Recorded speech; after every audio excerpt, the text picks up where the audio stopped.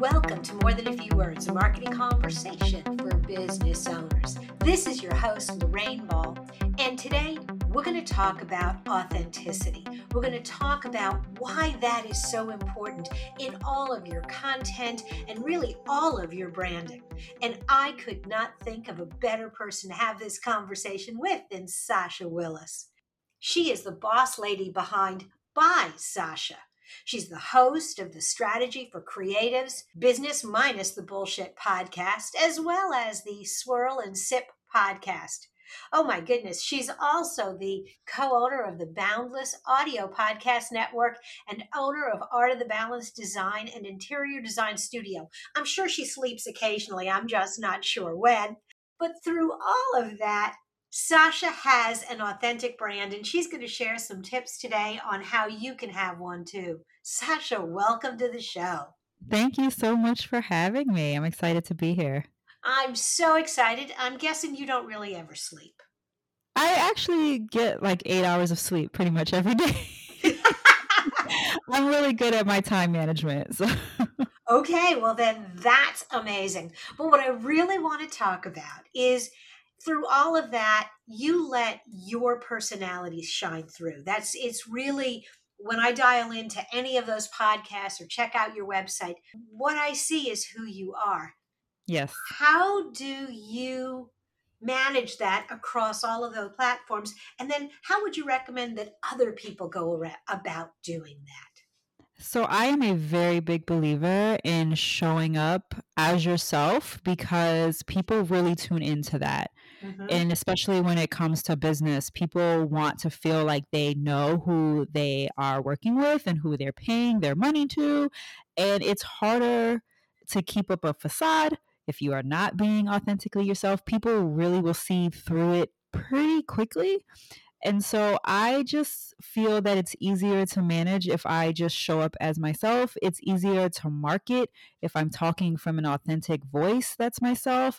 And then I don't have to try to put myself into boxes and doing like the latest trends or trying to come up with things that don't really fit my personality.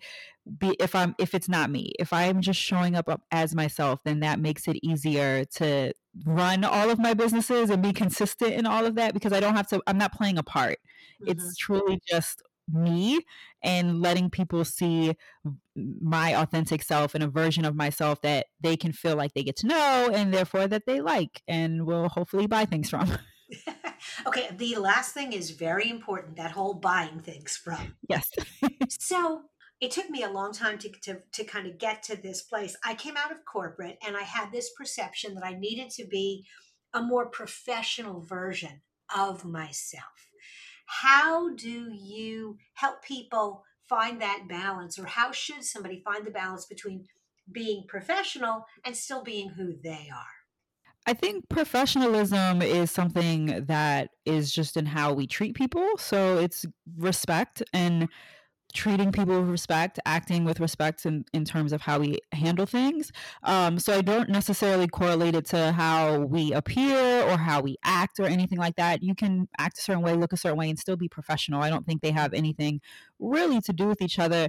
I think that if you are showing up as yourself and still offering respect to people and still coming off as knowledgeable and you are still giving value to people in your business and you're still showing them your expertise and things like that, then you will be deemed professional while still being able to be you. It doesn't looking a certain way, acting yourself, being yourself, talking a certain way, it doesn't really correlate with professionalism. It's about what you know and if you are able to display the things that you know and if you're treating people with respect. You know, it's so funny to hear you say that because I agree with you, but I had a boss, and this goes back a very, very long time, when we still used to dress up for work and we had casual Fridays, and in the summer we were casual, and September rolled around and we wanted to stay casual, and his attitude was we wouldn't treat each other as respectfully or as professionally dressed in jeans. And I thought, dude, you know what, that tie that you're wearing around your neck is cutting off the oxygen to your brain. We're all adults, like It has nothing to do with that. And I have a day job as well. And I've had pink hair, I've had purple hair, I've had green and blue hair, and it didn't negate me knowing my job at all. Like people would say, "Oh, your hair looks different today," and they would then ask me whatever question they needed an answer for. So Absolutely. And it is a really refreshing mark of how things have changed over time as people yes. have gotten more comfortable with that. But okay, so I'm starting a business and I want to build a brand that is authentic. What should I keep in mind as I'm kind of starting out with this? So I actually call it like no trust factor, and authenticity kind of goes into that. You want people to like you want people to feel like they know you and then that they trust you because that's ultimately how you turn followers or people coming to your website into people who are going to buy from you. And the one thing that you want to do is make sure that you are doing things within your comfort zone. And so especially when it comes to things like social media, if you are not a dancer, if you don't want to point at things, don't start doing that and feel like you have to do those things because that's what you see other people doing.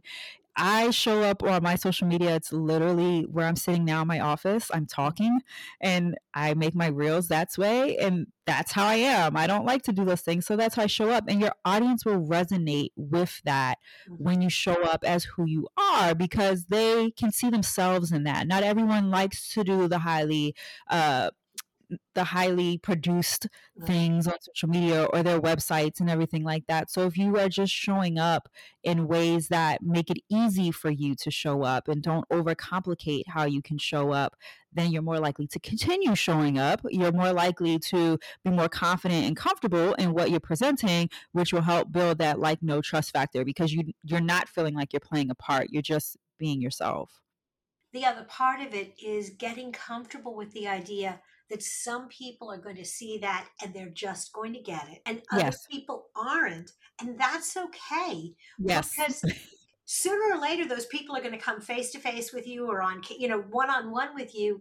And you have to deliver who you presented in those reels or videos. Yes.